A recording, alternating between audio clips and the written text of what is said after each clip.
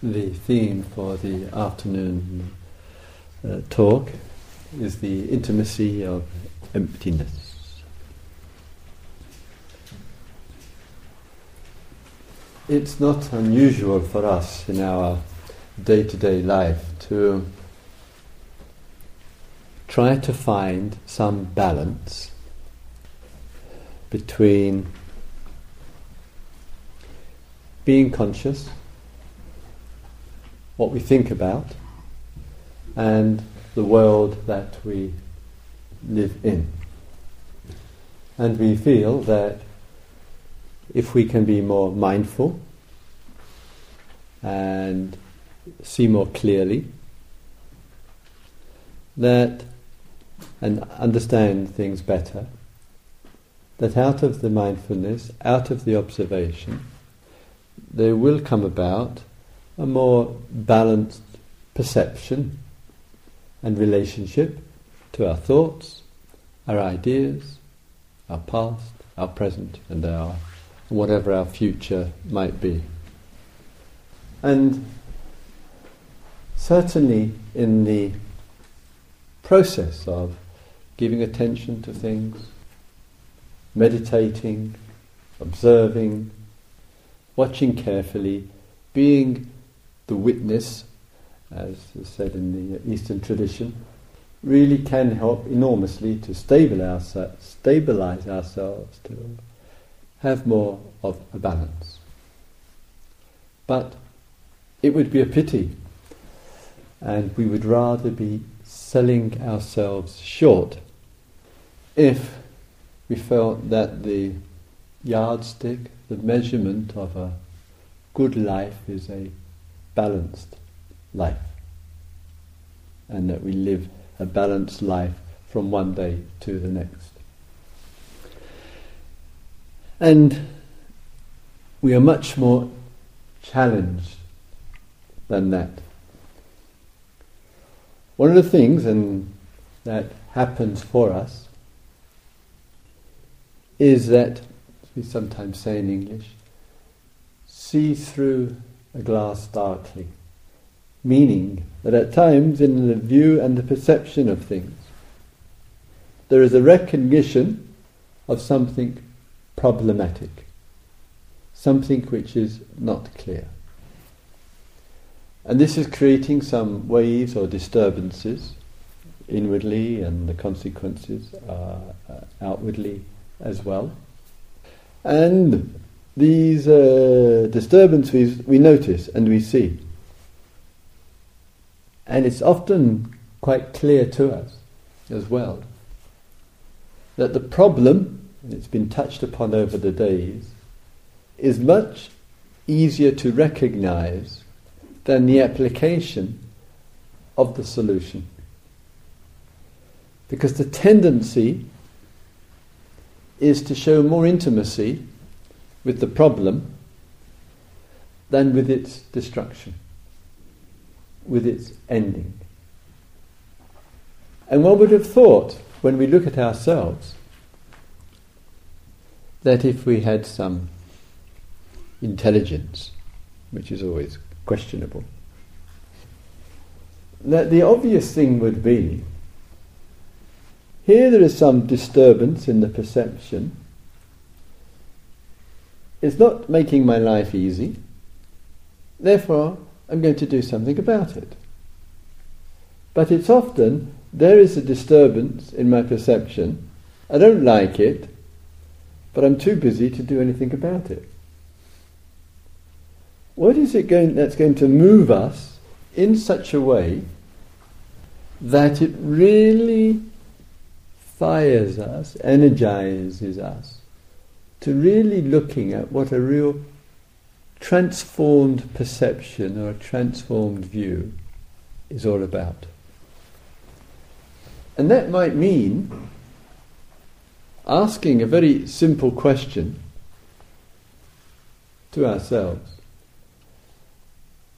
Am I really interested in transformation, or am I only interested in recognizing a problem which has not been resolved? Because our thought is a terrible cheater, misleader, deceiver. Buddhist tradition, it's called Mara, the devilish mind. Because the thought will intimate to us in our kind of odd intimacy with thought that, of course I don't want to go on being like this. Of course I want it to change.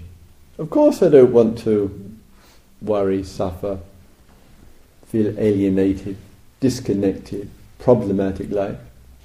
And because the thought says this, and the thought repeats itself to oneself, to every other poor sod, therapists, meditation teachers and all, is no indication, no clue, no confirmation that one is interested in change, just because the thought says it.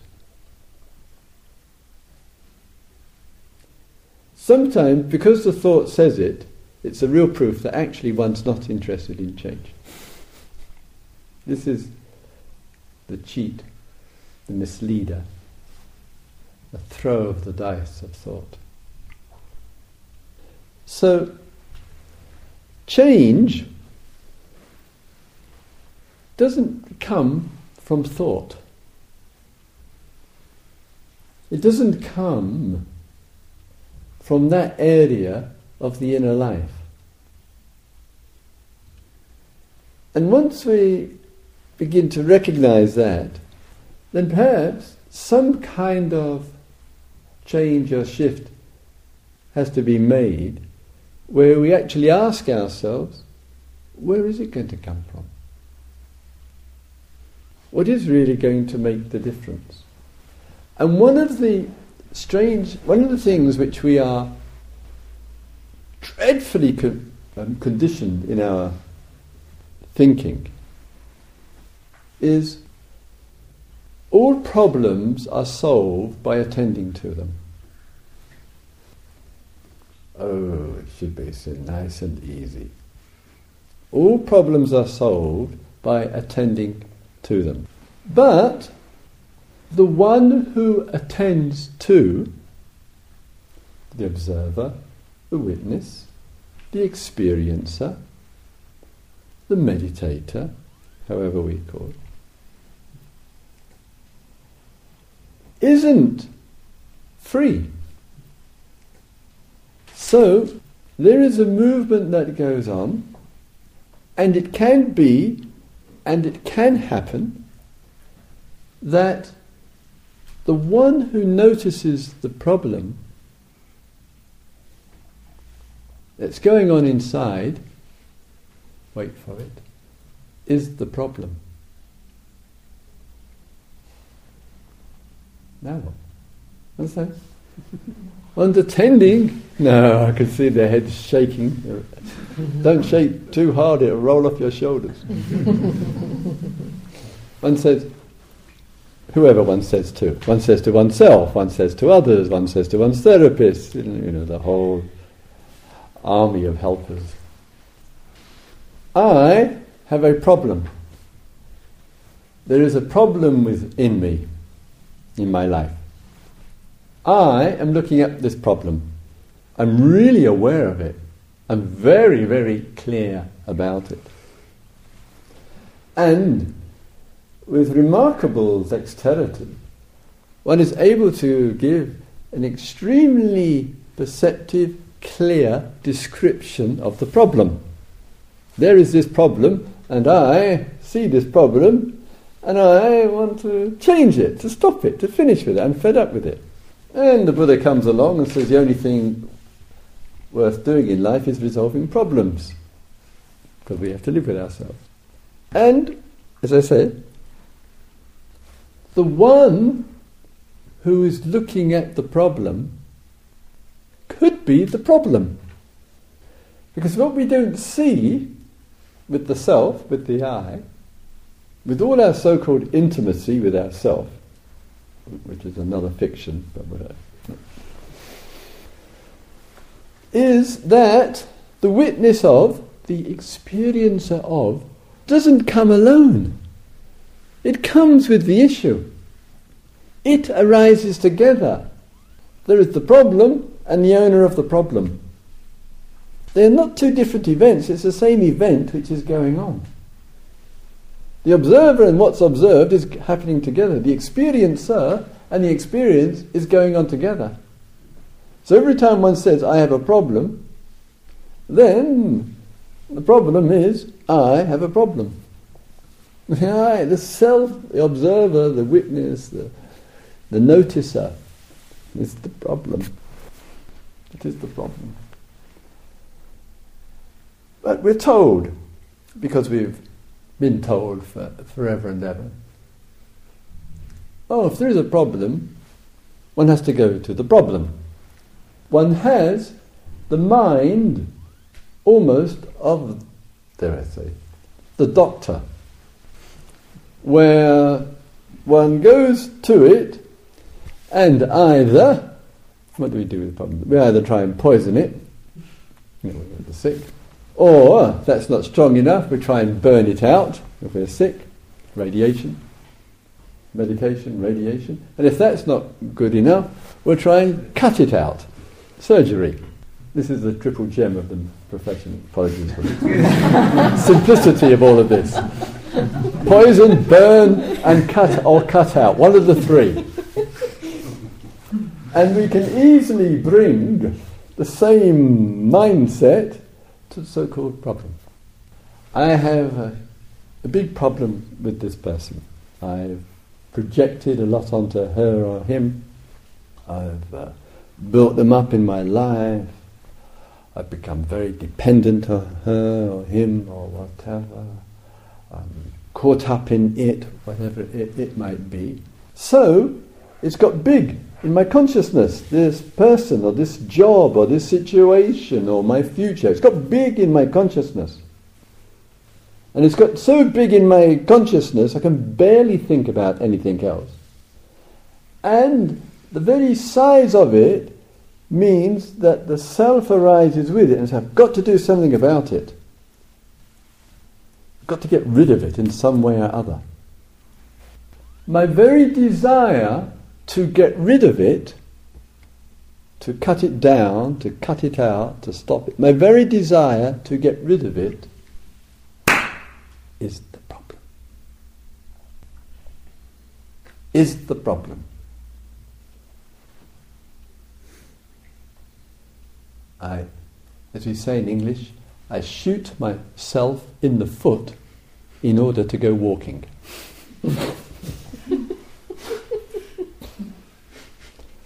And it's so hard for the inner life to see that the issue is supported and fed and nourished and maintained by the desire to stop, to get rid of.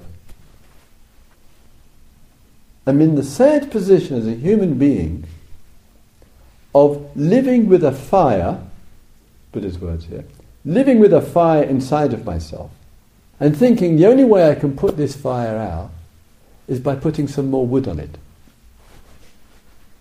Such a phenomenon. And no wonder we can't get rid of it, because the very desire holds together the experiencer with the experience. It is the link between the two. I feel disconnected. I'm living in a town, I'm living in a village, I'm working in a factory, I'm going to school, I'm in a relationship, I'm married, I'm unmarried, I've got an issue with my parents, brothers, sisters, mothers, aunts, blah, teacher, Sangha, blah, blah, blah, blah. And in the duality of it, it's impressing itself on me. And then arises, to hold it up, is the desire. Is the desire. And the desire is the frame for these two, whatever the issues is, to stay together. And they loom large, and the stronger the desire, the bigger the issue. The size of the problem is determined by the size of the desire. One desire could be, I've got to get rid of it. It could be the power of the desire, and therefore that's what holds it up. Stronger the desire, it gets bigger and bigger and bigger. Getting bigger and bigger. The other desire is the desire not to do anything about it. The desire of avoidance. The desire of, it doesn't matter. It's a desire. And that very desire is a desire to turn one's back on it, to escape. Which means the desire will be around and keep haunting the issue. Because we cannot deceive ourselves very long. You and I, we can keep putting off a problem morning, noon and night, and it will come round. Like Mr. Einstein said, if you and I pick up a stone, could be rather strong, not even Superman can do this, and have the desire to throw it so hard that away from us, it will, in the infinite movement of the universe, eventually, have to be around for a long time, but it will come. The stone will go so far that way, eventually in the movement of the universe it would have to come round and hit us right on the back of the head. And I think most of us have known when there has been the desire to avoid or deny or escape or run away from, in some way or other it will come round and bang on the back of the head. It will land at some point. There is no escape. Life moves in its own mysterious cycles. So you say, wow, if I have the desire to keep and make it a problem, it builds it up. If I have the desire to escape from it, run away from it, it's avoidance. I can't run away from it too long. Eventually it will come round and be straight back where it was before. The names may change, whatever. Desire to be in one relationship, I can't stand this relationship, I'm getting out of here as quickly as I can. One takes flight, and then a new name and form comes and it's the same. Nothing's changed, just different name and form. So, sometimes, the Dharma teachings, sometimes go on a kind of different route. I will get back to the subject, I promise, of intimacy and emptiness. Just don't go away. But sometimes we look, and in the priority, maybe it is to take an interest in what is not that. And the Buddha uses a beautiful one line here. He says, one is mindful of what is present, and one is equally mindful of what is not present. As we explored yesterday, when something is present to me, in the very moment, something is not present. The more one thing is present for me, the more other things are not present. And this puts my life into one hell of a mess. Because I get so conscious of what's present, and instead of what is not present. So, as you were just listening earlier in the inner circle, I concentrate on one thing, and I think, oh, I have an issue around this one thing, one person, one situation. Maybe I need to open up my connection more to what is not present than to keep trying to resolve what is present. Maybe my intimacy in one area, doesn't matter who it is or what it is drawing away from, depriving away from another area. And therefore, my exploration in life is to bring out the expanse of life. And as one person wisely pointed out, that might mean that my clarity and insight comes by developing something which has not been developed. In this case, called connection. Called connection. I've got to move to that which I have not known, not explored, not connected with, develop a connection, and all the ways that we can connect with persons, with places, with Mother Earth and forests and trees and flowers and sky, and people, many things. And if connectedness becomes a theme of life which is true to how things are, all things are connected, perhaps this will change the distortion in one area. You understand?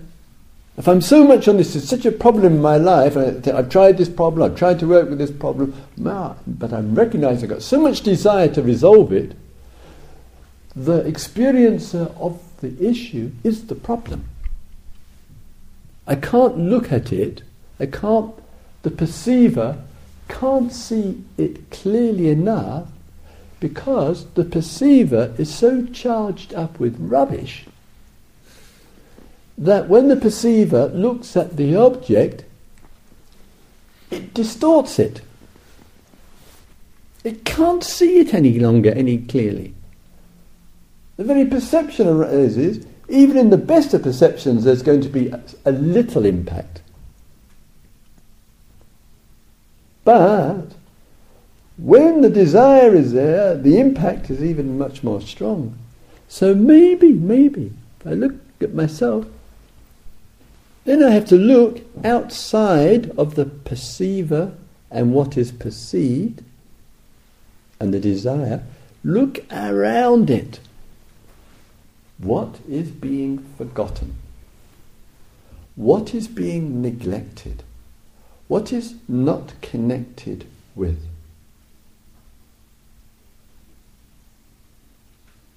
And my interest must go there as a way to find, dare I use the word, given what I said earlier on, balance with what's present, the issue. The issue.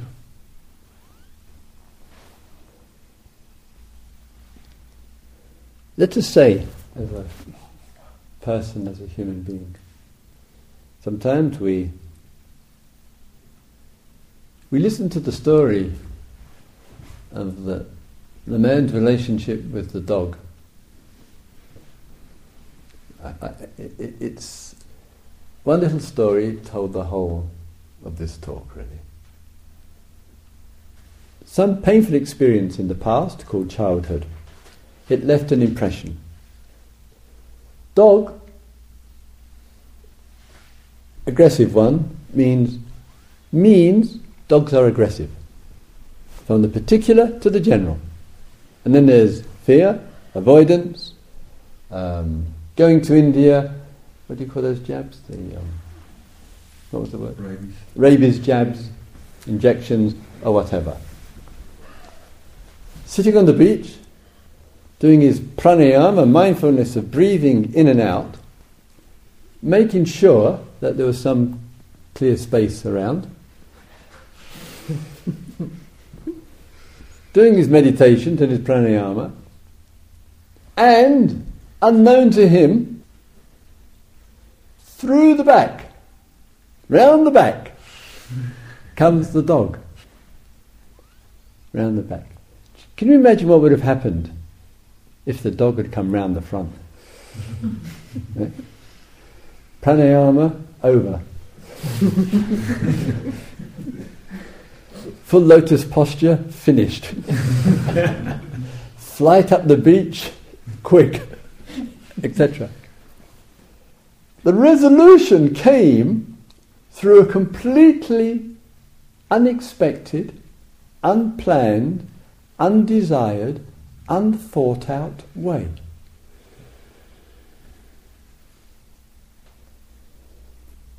Wonderful.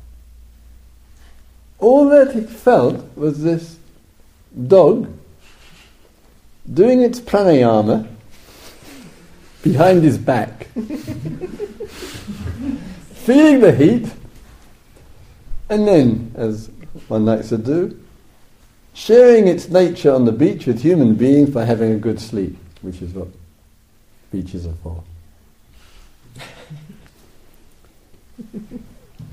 And so sometimes all of our efforts to keep clear, to protect ourselves, all our desires not to have a problem, doesn't make any difference. Resolution comes through the unexpected. It tends to come through the unknown. And the proof of it is that every leaf on the tree is different and it's recognized. This is the intimacy. Understand? From the particular, it was this dog, when I was a child, attacked me. So it went from all dogs are threatening. One has broken out of the spell. In the breaking out of the spell, a dog is a dog, is a dog, is a dog. There will still be the odd threatening dog. I remember being in Missouri, not Missouri, America, no thank you, in the Himalayas. I was a monk in a place called Happy Valley, where Tibetans live. Nice valley, reasonably happy. And while walking along, this huge dog jumped out at me and bit a lump out of my backside. I mean, I went, whoa, bloody hell. Yeah. And then walked off with, the dog walked off feeling, I think, extremely triumphant. Triumph, victory, got a Westerner. It was revenge on all that the English had inflicted on India, you see. So it meant that for the next 10 days I had to watch the dog, just in case it was rabid. It wasn't. So sometimes the event takes place, the impression is left, as I mentioned, and from the particular goes to the general. Part of the reason has been because we haven't developed an intimacy in looking at leaves. If we're given more time in our life to looking at a leaf, as somebody mentioned, and then looking at another leaf, and it was really clear to us that no two leaves are the same. One couldn't carry the impression. We've not spent enough time giving attention to what matters. And this has been our painful undoing.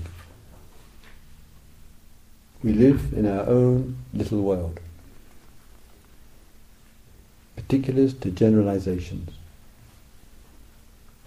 And this capacity, very beautiful and liberating and illuminating capacity, is the seeing of the emptiness, as the beautiful report from sitting on the beach, and seeing the emptiness of dogs and threat going together. The seeing the emptiness of it didn't reject all dogs, didn't deny all dogs, it didn't say all dogs are threatening, it still acknowledges mindfulness with certain dogs. But the seeing the emptiness of through the generalization, that is liberating. And this brings about immediately more intimacy with the animals. Get it?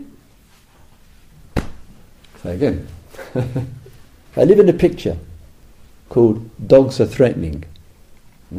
Dogs could be anything. It could be dogs, it could be spiders, it could be men, it could be money, it could be job, women, kids, anything can be. And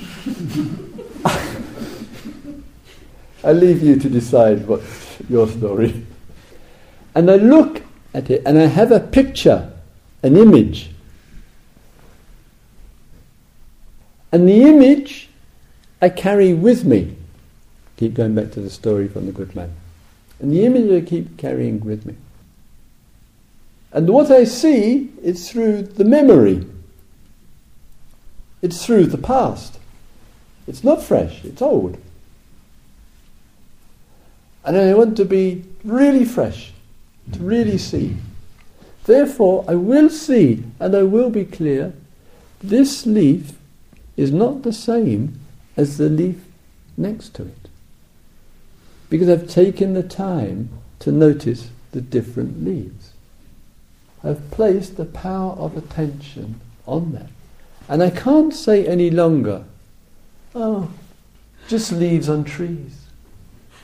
Because I've looked at leaves on trees. I've really looked at them. I've given them attention. I've put the perception to them. I say, wow, that's extraordinarily different. No two leaves are the same. And it's got so clear to me that though the dog might bite a chunk out of the backside, it doesn't arise, oh, dogs are a problem. Because I've looked at leaves.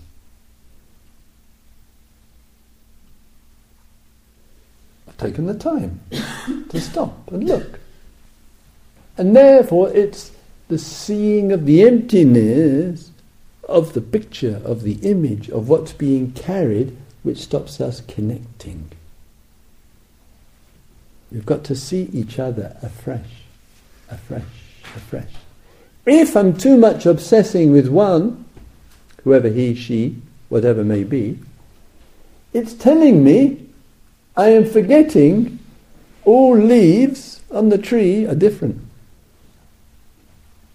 I'm forgetting to look outside of the one I've landed on.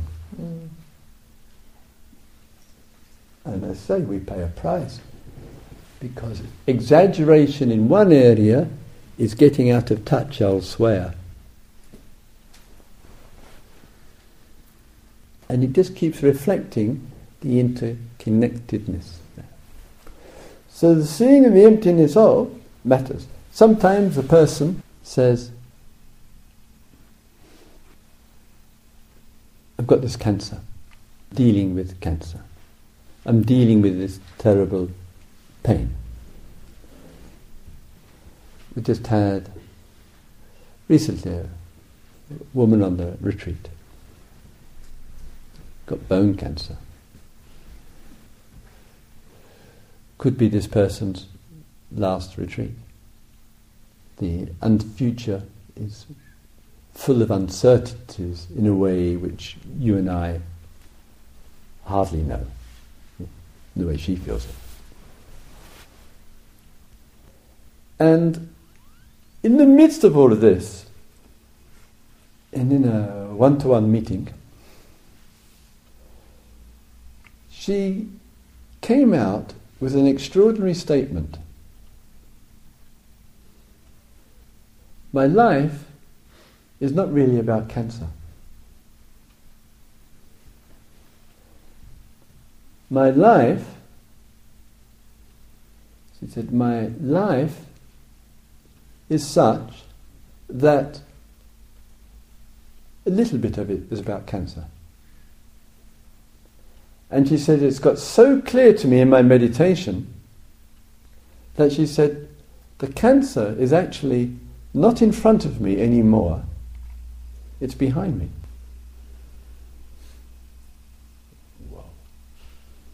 Whoa. What happened there? Every time I looked at her, every time one of our co-teachers had, there were several women on the retreat with cancer, but every time one tended to see, as we've discussed already, we tended to see this is a person who has cancer.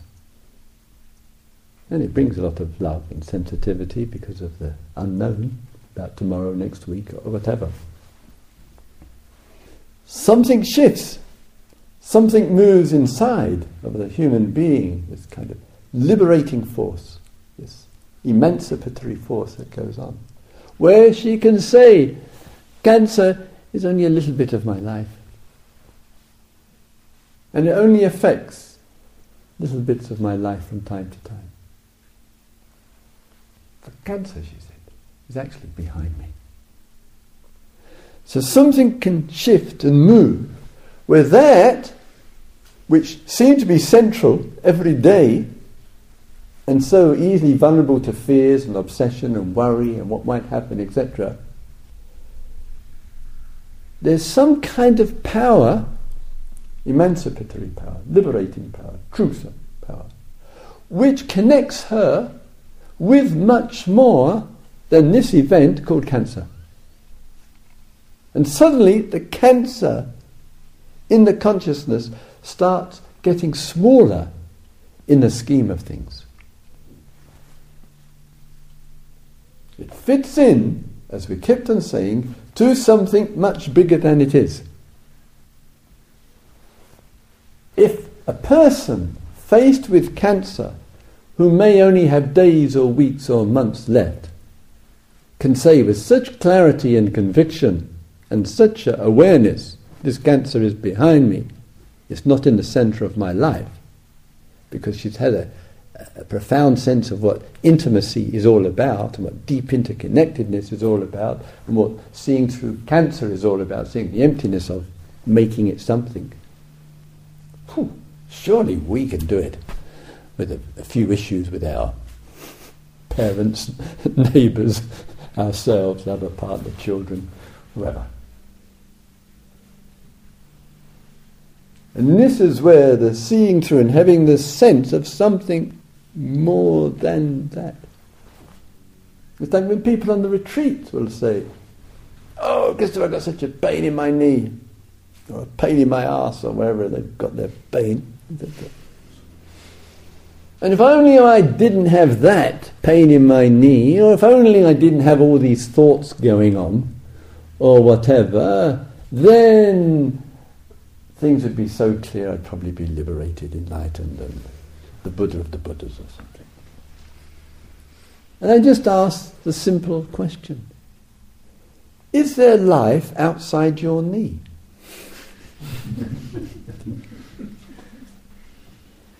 That's all. And the person says, yes. Good. Enough.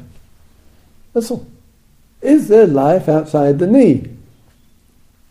When there isn't, the only reason there isn't is because the knee has been built up to be so big.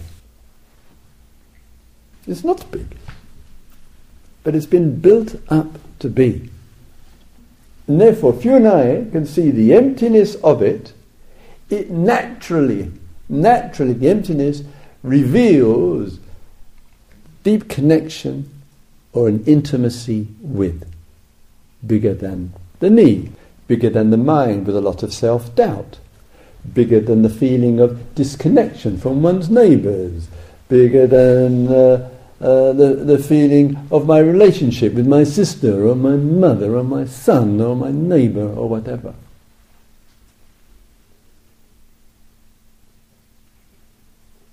Therefore, the seeing the emptiness of reveals the intimacy with.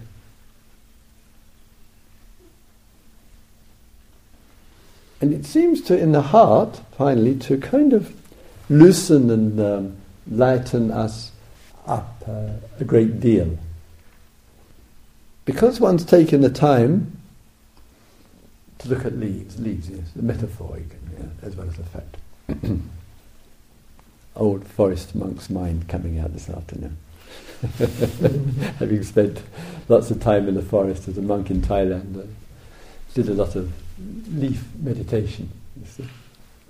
And sometimes in the engagement and in the exploration and in the looking at the changes and at the particulars, it naturally, as I say, brings out a lot of natural love. Because we're not carrying anything. Not carrying anything. And when that shows itself, it may mean with a person or certain persons or certain places or certain situations, I may feel at times a genuine, deep intimacy with. Beautiful, wonderful. It could be because of the history, as one person pointed out. It could be spontaneous and immediate, as another person pointed out. Also, and equally, there are experiences which is of connection. And that also changes. Sometimes we feel deep connection, a little connection, no connection, deep intimacy with. Why not? Why not? Why not feel very close to one person and a bit less close to another and not especially close to another? Why not? It's called life. It's called being human. And sometimes we are not close and we will feel some distance from. Why? Because we feel with others close to. The one, as I have said with mantra-like enthusiasm for a whole week now, one confirms the other. I have not met a human being on this earth, and I have lived on it longer than most of you, who is intimately connected with every devil on the earth.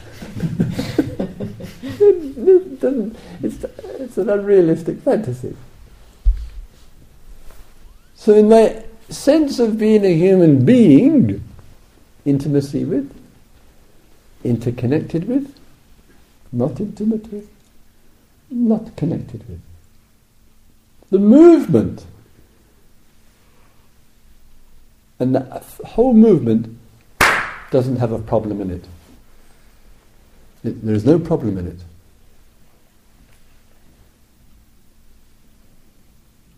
But when the desire gets going, whoop,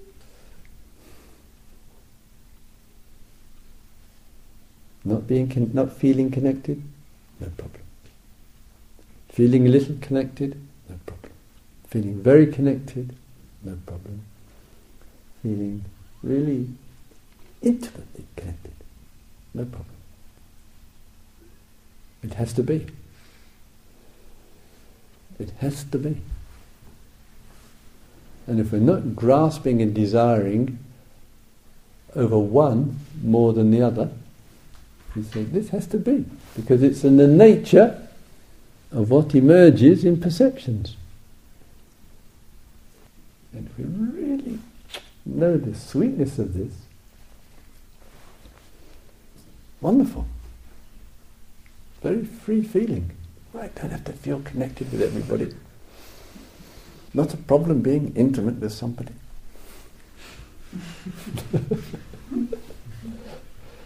It's not a problem not having any intimacy with anybody.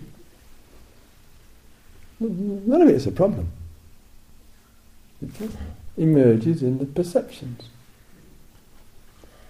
And that ease with it all allows itself, allows the inner sense to feel very free and joyful.